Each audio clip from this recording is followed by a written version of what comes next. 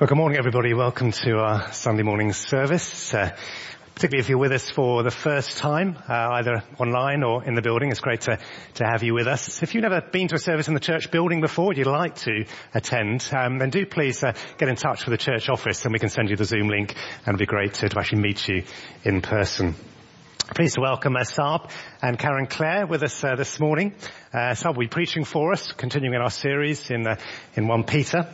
And we'll also be interviewing him during the service, so you'll have a chance to get to know him a little bit.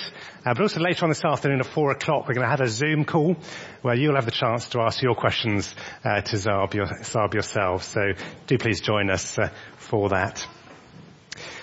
Well, today is also Pentecost Sunday, when we celebrate the pouring out of the Holy Spirit on the disciples, just as Jesus had promised before he ascended to heaven. As the disciples were filled with the Spirit, they were given a new boldness to proclaim the gospel, a new vision of the glory of Christ, and a new desire in their hearts to be like him. In the book of Acts, we read the story of Stephen, the first Christian martyr. Having condemned the Jewish leaders for killing Jesus, we read this: when the members of the Sanhedrin heard this, they were furious and gnashed their teeth at him.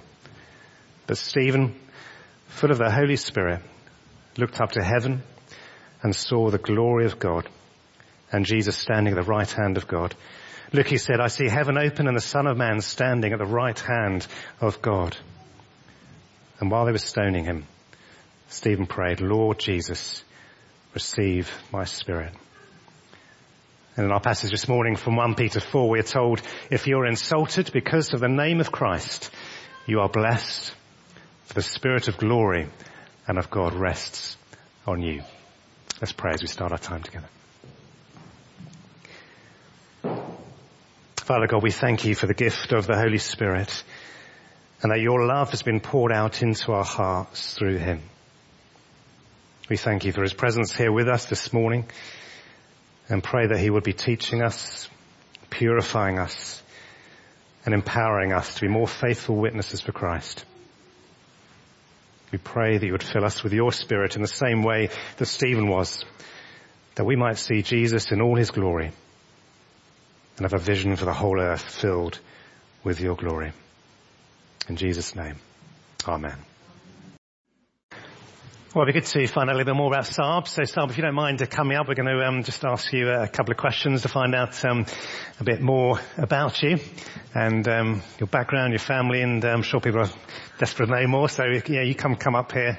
First of all, you're here with your wife Karen, so it's lovely to have Karen with us as well. Tell us, she's your best fan, obviously. Yes. Tell us about your family situation. So Karen, we've been married for just over 30 years. We have 3 children. We have a boy and then 2 girls. Jamie, who's married to Zoe, and we became grandparents a year ago, little Florence. Congratulations. Thank you very much. Jamie's off to Wycliffe. He's going into ordained ministry, and he's heading off there in September. Then our eldest daughter, Laura, is, how old is she? 26? 26? 26. No? 8-ish. 27. 27, thank you. Yeah. You'd never believe I was an accountant, would you? So she's 27. She's married to Micah, and she works at a law firm. She's not a lawyer, but she works at a law firm. And Micah works at an accounting firm. And they both worship at Globe Church in London, which is a free church there. And then our youngest, Hannah, is engaged to be married to Elliot, who is the son of one of the church family here. And and they worship at All Souls in Langham. So yeah, that's us. Great, thank you.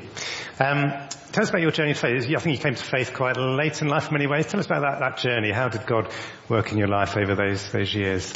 Yeah, so I didn't grow up in a Christian home. My parents are from the Punjab in northern India. They came to the UK in the late 50s, early 60s, and they had us. I'm one of 3 boys. I'm the second of 3, a year either side. And our parents were secular Sikhs, so we would go to the temple on a Saturday, but there was never really anything that happened in the temple that seemed to impact our lives day to day. So very much kind of a secular existence. And when I was in my early teens, my father had a really, really bad stroke, and he was very badly disabled. And I remember going upstairs and thinking, okay, if God's there, this is his chance to shine. So I prayed, Lord, heal my father, and nothing happened. And, I'm a kind of scientist by background, and I just resolved, actually, if God can't do this or won't do this, then there is no God. So I went off to university as a card-carrying atheist, and my next-door neighbour, or just one up from me in my kitchen group, was a Christian, Mark. And he would faithfully and diligently share the good news of the Lord Jesus Christ with me. And, I was not that receptive, pushed back quite hard. We'd have lots of really good conversations, but never really progressed in the journey. And it was the 80s. I don't know if any of you are old enough to remember that, but it was Thatcher's Britain.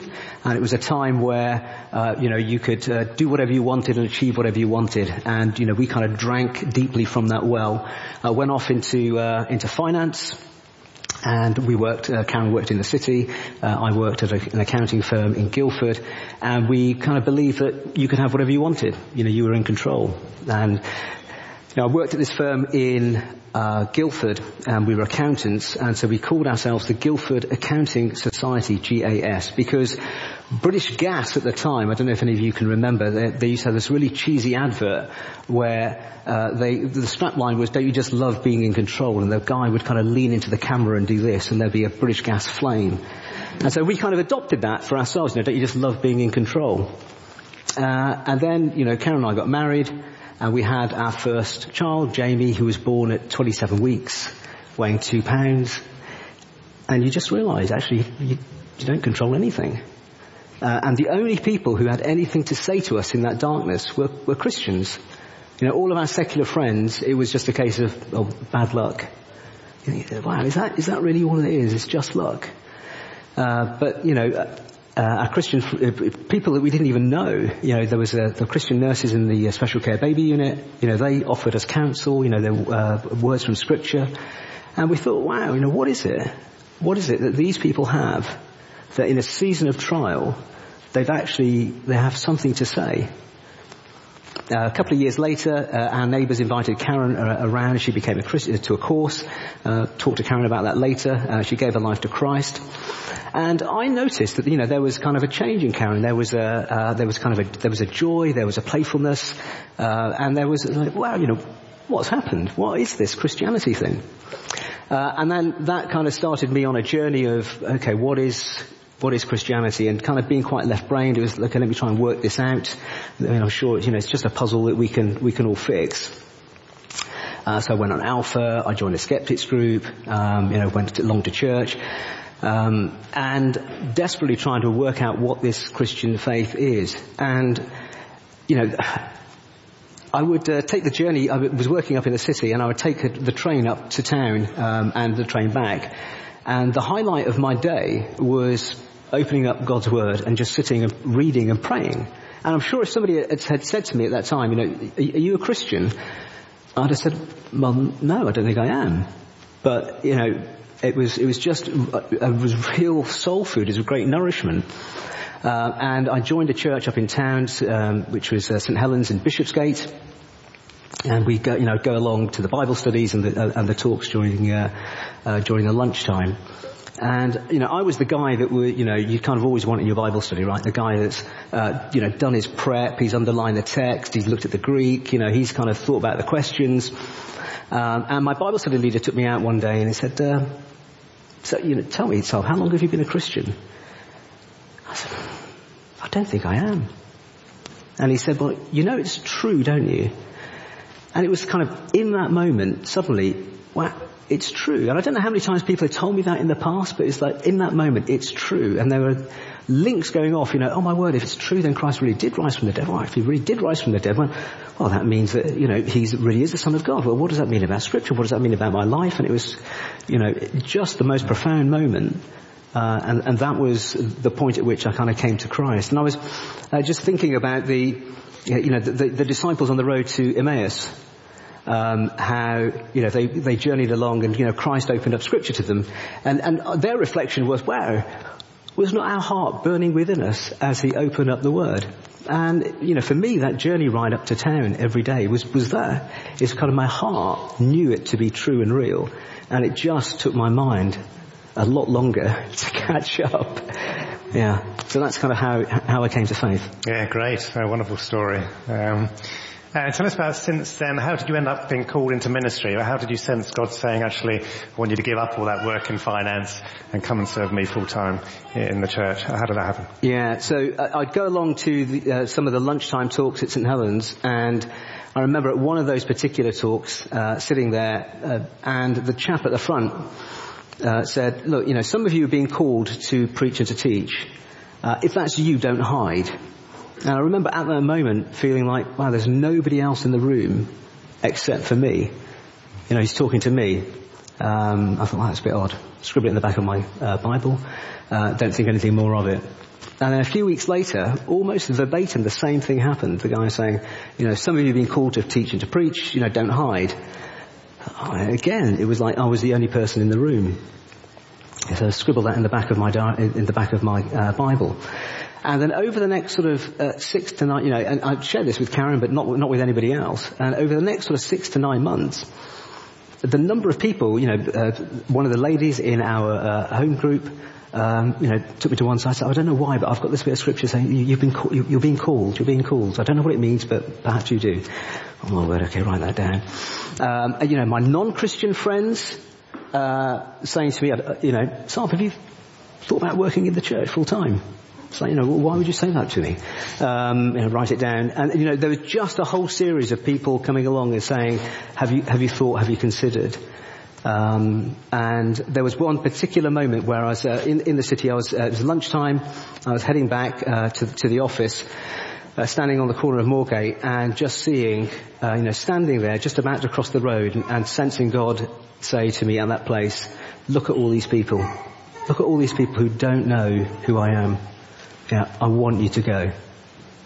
I was like, okay. You know you're going to meet the Lord Jesus on that last day, and I don't want to be saying to him, I know you call me, but I really fancied staying working in the city. So it's like, okay, in obedience, I will follow where you call. Great. Thanks very much, Sal. It's wonderful to hear that. Okay. Do take a seat, and we look forward to you preaching to us very shortly. Thanks very much. Wonderful to hear God's work, isn't it, in somebody's life. Let's come to the Lord in prayer now. Let's pray. Father God, we thank you for the transforming work you've done in our lives by your Spirit. You've breathed new life into us. You've caused us to be born again as your children. We thank you that you've made our bodies a living temple of the Spirit. Thank you for the gifts of knowledge and wisdom and understanding that you've given us. We thank you that you've changed our hearts. You've removed those old desires, and you replace them with a new desire to please you, to seek to do your will, and to grow in the fruit of the Spirit. Lord, we thank you that you've sent us a spirit of courage, but we are sorry where we are still fearful, we're gripped by fear. We thank you that you've sent us the spirit of truth, but we're sorry where we still hold more firmly to the ways, the values of this world rather than the teaching of your word. We thank you that you've sent us a spirit of healing, but we're sorry where we can't let go of our hurts. Forgive us, we pray, and fill us anew with your Spirit. We thank you that he's our guide, and we do pray for those who have just moved home or in the process of moving home, the Guthries, for Jamie and Esther. And we pray also this morning for Fred and Laurence. We thank you for the time they've been part of this church family, for how much they feel they've benefited from being a part of a home group and the support they've received from them, the opportunities to grow in their faith and serve in different ways. And we do pray for them as they move on from here, that you would go before them in this new stage in their lives. Help them to stay close to you and walk in step with your Spirit as they find a new church family, as they make new friends and meet new neighbours.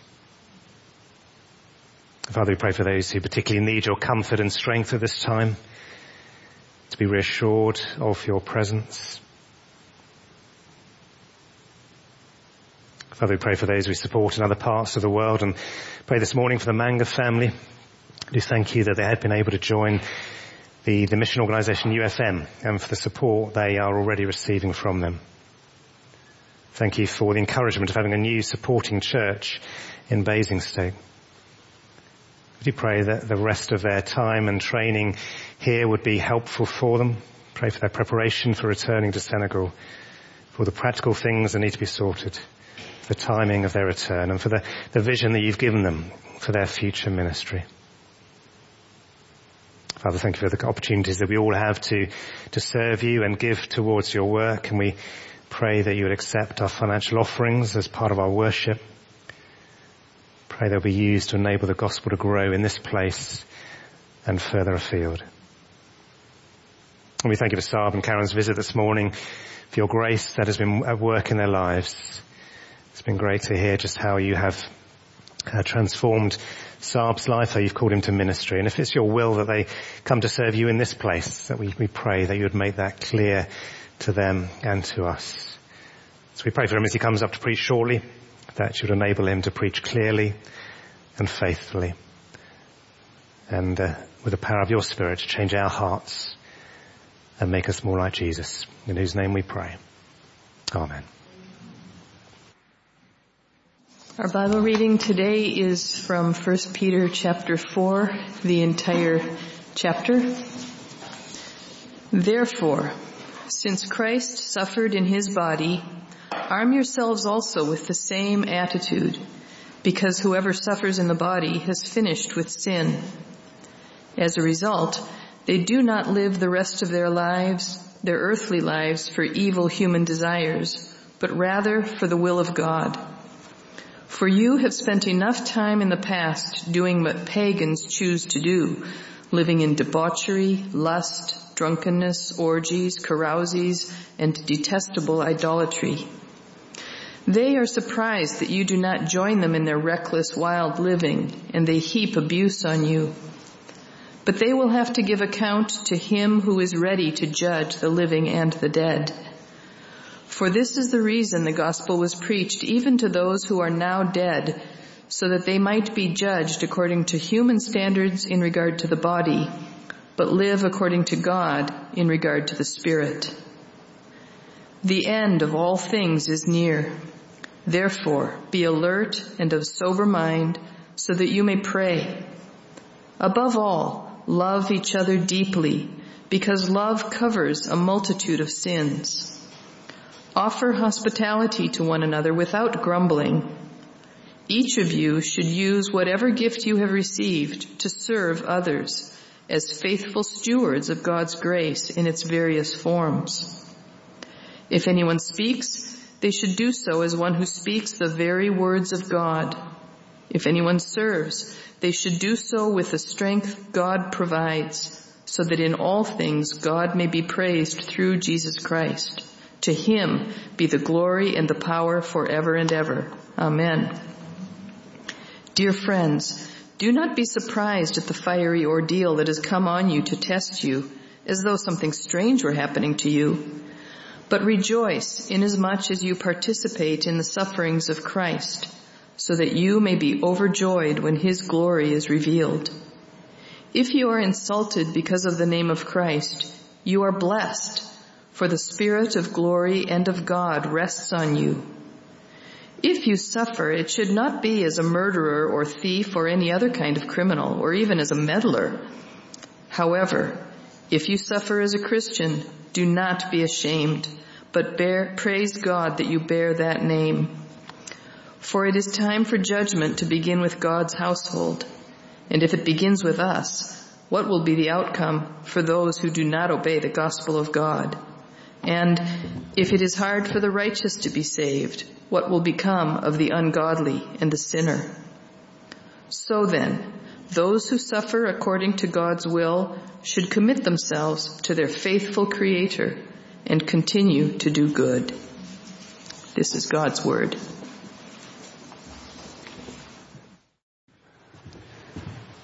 Thank you very much for reading for us. Before we come to the passage, let me just pray. Heavenly Father, we thank you so much for your word. We thank you for the truths that it reveals. And Father, I pray that you would soften our hearts, unstop our ears, make us teachable, we pray. In Jesus' name. Amen. As I was preparing for the talk today, I was reminded of an apocryphal story of a young pianist, a first-rate pianist. And this man gave his first concert at the Royal Philharmonic Orchestra, at the Royal Festival Hall, and his reputation preceded him. Tickets for his concert were sold out in minutes. And on the day he performed brilliantly, and when he'd finished the final piece, the crowd leapt to their feet, spontaneously shouting and cheering the young man. The young pianist, he bowed quickly and exited off to one side of the stage. And the stage manager grabbed him and said, "What are you doing? What are you doing? Go back and take a bow. They're yelling for you." The young man didn't move. Instead, he kind of peered through the curtain and said, No, I can't go out there. I can't go out there. And the stage manager was a bit cross. And he said, "Look, they don't do this for everyone. Very rarely do they jump to their feet and applaud. Go out and enjoy it. Everyone is standing on their feet." And the young boy looked through the curtain again and he said, No, I can't go because not everyone's standing. Stage manager's a bit shocked. So he has a look through and he notices that there's just one guy, an old guy sitting at the front who's not on his feet. And he says, "Well, look, don't worry about him. He's just one old guy. Everyone else is on their feet. Out you go." And the young man turned around and said, "That man is my mentor and my teacher. Only when he stands can I take a bow." The onlookers were all cheering and applauding his amazing skill and talent, but the musician knew he wasn't performing to the crowd of thousands. In fact, he was performing for an audience of just one. And Peter wants us to understand that we are doing our whole lives before an audience of just one. And that audience of one is God himself. And Peter's been setting out in his letter that as we live for God, that audience of one, that we will face challenges from a world that does not understand what we're doing. That we will face persecution and will be tempted to turn away from God. And Peter tells us that we are to live for that audience of one. But that we will only do this well if we live in a fellowship of believers who also live just for that audience of one. And from our reading today, Peter tells us that to live well for God in the face of persecution, that we need three things. We need the right mindset, we need the right fellowship, and we need power. Mindset, fellowship, and power. So firstly, mindset. In the face of suffering, Peter wants the churches then and us now to be wise, not to be Pollyannish, not to think that we should just look on the bright side and deny the prospect of suffering. Rather, he tells them and he tells us that persecution and suffering will come when we live truly for God. So how are we to keep going in the face of persecution? What is the Christian's mindset to be?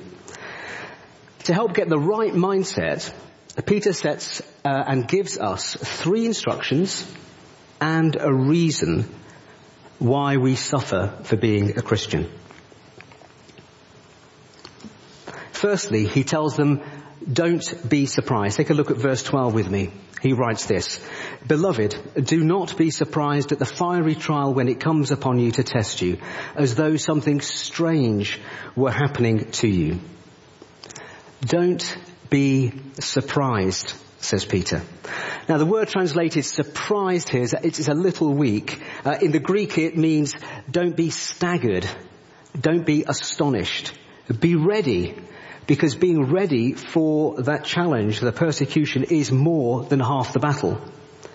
If we're at school and our friends want us to join in on an online attack of one of the other children in the school, and we say, no, we're not going to do that because as Christians we won't do that, Peter says, don't be surprised if you find yourself the receipt as receiving that online harsh words yourself. Don't be astonished. Don't be surprised. Be ready. Secondly, he says, arm yourselves. Take a look at the first part of verse 1 with me. Since therefore Christ suffered in the flesh, arm yourselves with the same way of thinking. Now, recognizing that persecution will come, Peter calls us to arm ourselves with the same way of thinking as Christ. In 1 Peter 1:3-18, which Colin unpacked for us last week, we see that Christ's mind was set on the defeat of sin. And our way of thinking should be the same as Christ's. Christ's mind was set fully on the issue of sin, to suffer once for sins. That by living a life that fully met the demands of the law, a life without sin, that Jesus could pay the price of our rebellion, of our sin, through his death on the cross. Now, having seen Jesus die for our sins, our mindset should be to want nothing more to do with sin. We should see sin as such a terrible thing. Seeing Christ's death, our response should be to want to put sin to death in our own lives.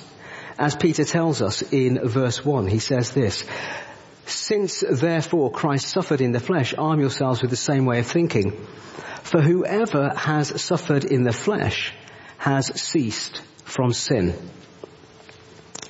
Now, this isn't saying that once we become a Christian or have suffered, that sin no longer has any effect on us. No. Rather, when we become Christians, we're saying that we no longer want to live for the things that the world says that we should live for, fame, success, money.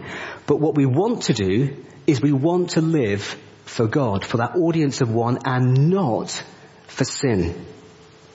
We declare that we want to live the way that God calls us to live, not the way that the world thinks is right. And when we have that mindset, we have ceased from sin. That we would rather suffer for being a Christian rather than sin, that's what it means to have ceased from sin. We've had a complete change of mind. We've had a change in mindset.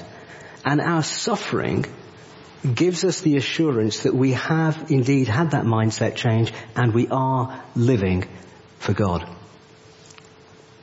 Thirdly and briefly, he says, be wise about why you suffer. Take a look at verse 15 with me. But let none of you suffer as a murderer or a thief or an evildoer or as a meddler. Peter he's calling us to be good citizens. He's already spoken about this, hasn't he, in 1 Peter 2, telling us to be subject to authority, to be respectful, to be kind of heart. So here Peter's just reinforcing the point. Where society's rules don't conflict with God's, follow them. But don't suffer for being a bad citizen. And also don't suffer as a meddler or a busybody.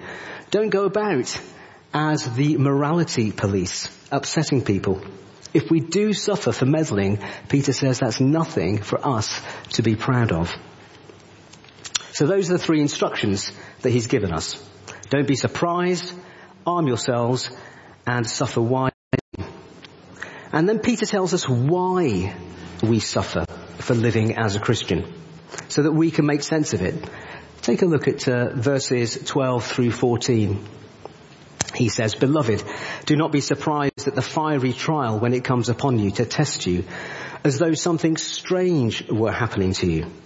But rejoice insofar as you share Christ's sufferings, that you may also rejoice and be glad when his glory is revealed. If you are insulted in the name of Christ, you are blessed, because the Spirit of glory and of God rests upon you. In 1 Peter 1:7, we're told that through trials our faith is being tested to reveal its genuineness. And it's a picture of being tested through fire to reveal, if you like, a precious metal. And here Peter is again using that image of fire. Now this is an image of a block of silver ore. Now, there's pure silver in that block of silver ore. But there's also all sorts of other stuff. There's lots of dross in there. And as you look at the lump of silver ore, you can't tell where the silver starts and where the silver ends. You can't tell where the dross starts and where the dross ends. And you can't just take a knife and skim away the outer surface to reveal the silver that's contained in there. It's all mixed up together. So to get the silver out, the only thing that you can do is to submit it to fire. There's no way to get the silver out without fire. And we're like that block of silver ore. There is within us the pure image of God. But there's also a lot of dross or sin. There are lots of things that are mixed up with our desire to live our lives for God.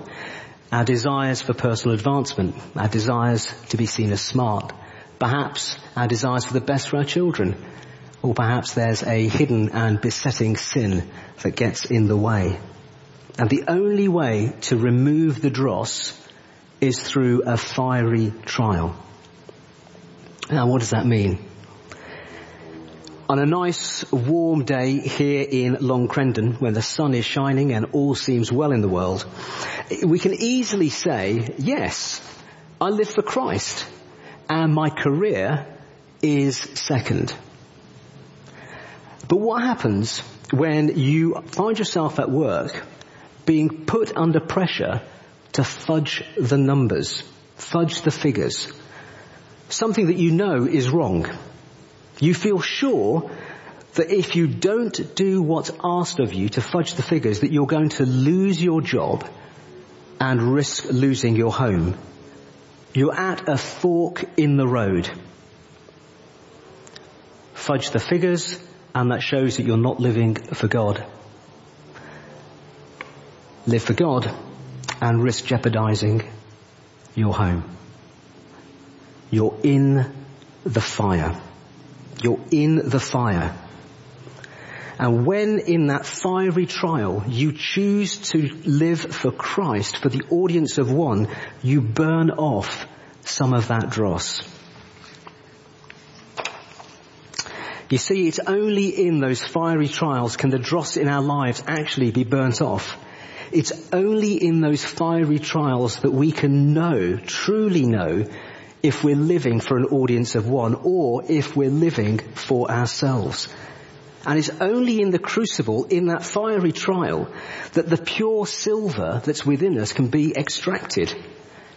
Only through the crucible will the image of God that's within us be revealed more and more and more clearly. And that's the reason for our rejoicing that Peter speaks of in verse 13. He says that through the sufferings, it's God's glory that is being revealed. So we rejoice not because we delight in suffering for the sake of it, but rather because through our sufferings, we reveal the glory of God. So having the mindset, the right mindset, is the start that we need to have. But we can only keep going with the right mindset in a fellowship of believers who also live for God. And that's our second point, the right fellowship. Now, the people who first received Peter's letter were drawn from a culture, which is now modern-day Turkey. And before coming to Christ, they would have followed the ways and the practices of their culture, which Peter speaks of in verse 3. He says, "For the time that is past suffices for doing what the Gentiles want to do, living in sensuality, passions, drunkenness, orgies, drinking parties, and lawless idolatries." Being part of the family of God is a call away from the things of the world and a call into a new fellowship, a fellowship with new desires and new appetites, a new fellowship that's called to live for that audience of one. However, when we suffer individually for living for that audience of one, it has an impact on the whole church family. Think about how we are often tempted to respond in a season of trial in our own lives. We might become so distracted and consumed with our own troubles that we might stop praying. The weight of our suffering may be so hard to bear that we become less and less regular attending church or our own small groups. We might start to resent those people in our fellowship who don't appear to be suffering in the way that we are. And as our fiery trials really start to bite, we might become short-tempered, unkind in our words. And as we suffer, we might stop volunteering on church rotas because we just don't have the capacity to serve others because our hurt is just so great. And if Peter is right, and he is, as people in the fellowship start to be persecuted for their faith, if nothing is done, then cracks will appear across the whole body of believers. Harmony will go, people will start to drift away, and the work of building together the living stones that Peter's been talking about will be undone. So what are we to do? Well, Peter thankfully gives us 3 things in verses 8 through 11 to deal with this. Take a look with me. He says this, "Above all, keep loving one another earnestly, since love covers a multitude of sins. Show hospitality to one another without grumbling. As each has received a gift, use it to serve one another as good stewards of God's varied grace. Whoever speaks as one who speaks oracles of God, whoever serves as one who serves by the strength that God supplies, in order that in everything God may be glorified through Jesus Christ. To him belong glory and dominion forever and ever. Amen." So firstly, he says, love one another earnestly. Now this isn't temporary, it's not saccharine sweet, it's not care at a distance, nor is it love when convenient. It's sacrificial, it's long-term, it's a pouring out, and it's costly. That's what it means to love earnestly. So when people in our fellowship who are being persecuted, we find them maybe to be less friendly than usual, if they're sharp with their words, where they are unexpectedly absent from their duties, those aren't the times for us to rebuke them, but to graciously respond and to help, to comfort and to support them, to pour on their wounds healing balm, to encourage them to keep going, to keep living for that audience of one. Secondly, to offer hospitality without grumbling. Maybe like me, you found the last year difficult not being able to offer hospitality in your homes because of lockdown. But given the unwinding of COVID rules, we're able now to start to gather again, aren't we, in one another's homes. Offering and receiving hospitality is a fabulous way to really get to know one another well.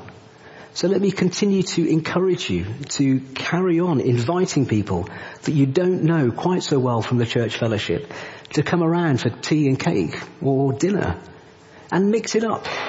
Invite people from the church fellowship who are at a different age and a different stage in life. Invite those who are single. Continue to open your homes and your lives to one another, and do it joyfully, not with a hard heart. As Peter says, do it without grumbling. And thirdly, look to serve one another. What gifts do you have? Are you an encourager? Then encourage. If you're a gifted teacher, consider training to run a small group. Whatever we do, whatever gifts God has given us, he's given those gifts to us for the church family. Use them joyfully to serve one another. Now, if we're able to do this fully, we'd be a church family that knows just how valued every single member of the fellowship is to God. Christ died for them. We'd be a family that would be deliberate in getting to know one another. We'd be intentional in our service of one another. We'd want everyone in the church family who's being persecuted to finish the race well. And as we do that, we're glorifying God. But we can only fully do that if we continue to journey well with one another in our Christian walk. Now, I'm sure you all remember this famous event. It's the 92 Barcelona Olympics. The GB runner there is Derek Redmond, and he was running in the 400 meters semi-final. In the back 200 meters of the race, one of his hamstrings goes, and he falls to the ground. The rest of the runners continue and finish the race. Through the pain, Redmond picks himself up, and he starts to hobble in his lane towards the finish line. At about 100 meters out, Derek's father forces his way onto the track, puts his arm around his son, and helps him to the finish line. Really moving. Now, wouldn't it be wonderful if when we saw someone in the church family struggling under the weight of persecution, that we'd be so moved that we'd be like Derek's father, moving alongside, helping them towards the line? Wouldn't you want other people in the church family to care for you so deeply that they would do that for you? You may be sitting there now thinking, wow, that certainly sounds great, but I'm not sure I've got the endurance to do that, or the strength to offer love to the fellowship like that. Where do I get the power to do that? And that brings us to our third point, the power. It's true. We can't have the mindset that's needed to live the life of living through persecution in our own strength. It's true. We can't have that loving fellowship in our own strength. We need to bring the work of Christ on the cross into our hearts. Peter tells us in verse 18 that our rebellion against God is no small thing. It's not trivial. It's not something that God will simply wink an eye at and wave us into his presence. Peter writes this, and if the righteous is scarcely saved, what will become of the ungodly and the sinner? Peter tells us that the saving of people is no small thing, that the righteous is scarcely saved. Now, that doesn't mean that we're saved by the skin of our teeth, or that it was a close shave, God only just about managed to do it. No. The Greek translated here scarcely means with great toil and with great difficulty. With great toil and difficulty. Our salvation was won by God through the most terrible of all sacrifices. The greatest toil, the most difficult thing. God sending his only son to die on a cross in our place. And if salvation is won with such great toil, what can be said about those who don't trust in Christ? Peter asks the rhetorical question, what will happen to the ungodly and to the sinner? Peter's telling us that there is no other way that salvation can be achieved. Rejecting Christ in this life means being cast away from God's presence for all eternity. It's a truly terrible thought, which should drive us to our knees in prayer and drive us out into the world in evangelism. So for those who do believe and trust in Christ, what does Peter say? In verse 1, Peter writes this, since therefore Christ suffered in the flesh. And last week, as I said, Colin reminded us of 1:3:18. For Christ also suffered once for sins, the righteous for the unrighteous, to bring you to God. He was put to death in the body, but made alive in the spirit. Peter tells us that through the suffering of Christ, through his death on the cross, that there was an amazing exchange. The righteous for the unrighteous. Jesus took the curse that we deserve so that we might be called a chosen race, a holy people. Jesus was cast out so that we might be brought in as God's treasured possession. On the cross, Jesus lost his inheritance as the Father turned his face away, so that we might secure our inheritance, which is imperishable, undefiled, and unfading, guarded in heaven by God for us. And that's what we need to see. That's what we need to dwell upon. The King laying down his crown to pick up our cross. And that's the truth that we need to allow the Holy Spirit to set ablaze in our hearts. That's where the power to have the right mindset comes from. That's where the power to create a fellowship of believers that loves and cares for those who are being persecuted comes from. So 3 questions to close and to help us think about this. Firstly, do you know the scope of what the Father gave up for you in the breaking of Christ's body and the pouring out of his blood? Has that melted your heart? Secondly, are you able to glimpse what you've been rescued from? And has that humbled your heart? Do you know the scale of the promises that are now yours in Christ? And has that set your heart on fire? That's what we need to meditate on. That's where the power comes from. And as we do that, we'll be like the pianist I mentioned at the start, living only for an audience of one, neither seduced by the praise of the crowd, nor cowed by the shouts of the mob. We'll have the mindset that we need to live for God, and that will draw us to become a fellowship knit together in love. And as we do that, as we live for an audience of one, for God, we bring him great glory.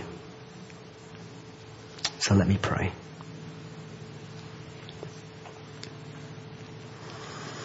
Our Heavenly Father, we thank you for all that we have in Christ. Our Father, I pray that you would stir our hearts. Help us to see that Christ suffered in the flesh, and that through that we have received this amazing inheritance.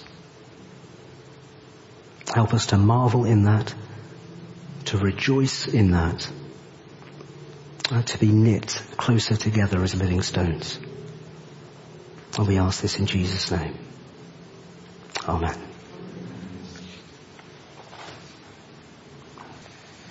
Well, we've been given a wonderful vision this morning of what it looks like to live for an audience of one, to have that right mindset, that right sense of fellowship with one another. And we don't do that in our own strength, do we? We do it in the strength of the Lord. As Christ dies for us, we live in him. That's a wonderful reminder. And those words we sang at the end, they're a great reminder to know that if we do belong to Jesus, then there's nothing, no power of hell, no scheme of man that could ever pluck us from his hand. That until he returns or calls us home, we stand firm in the power of Christ. So let me finish again with these words from verse 11 as we go from here, going out to serve Christ in his strength. If anyone serves, they should do so with the strength God provides, so that in all things God may be praised through Jesus Christ. To him be the glory and the power forever and ever. Amen.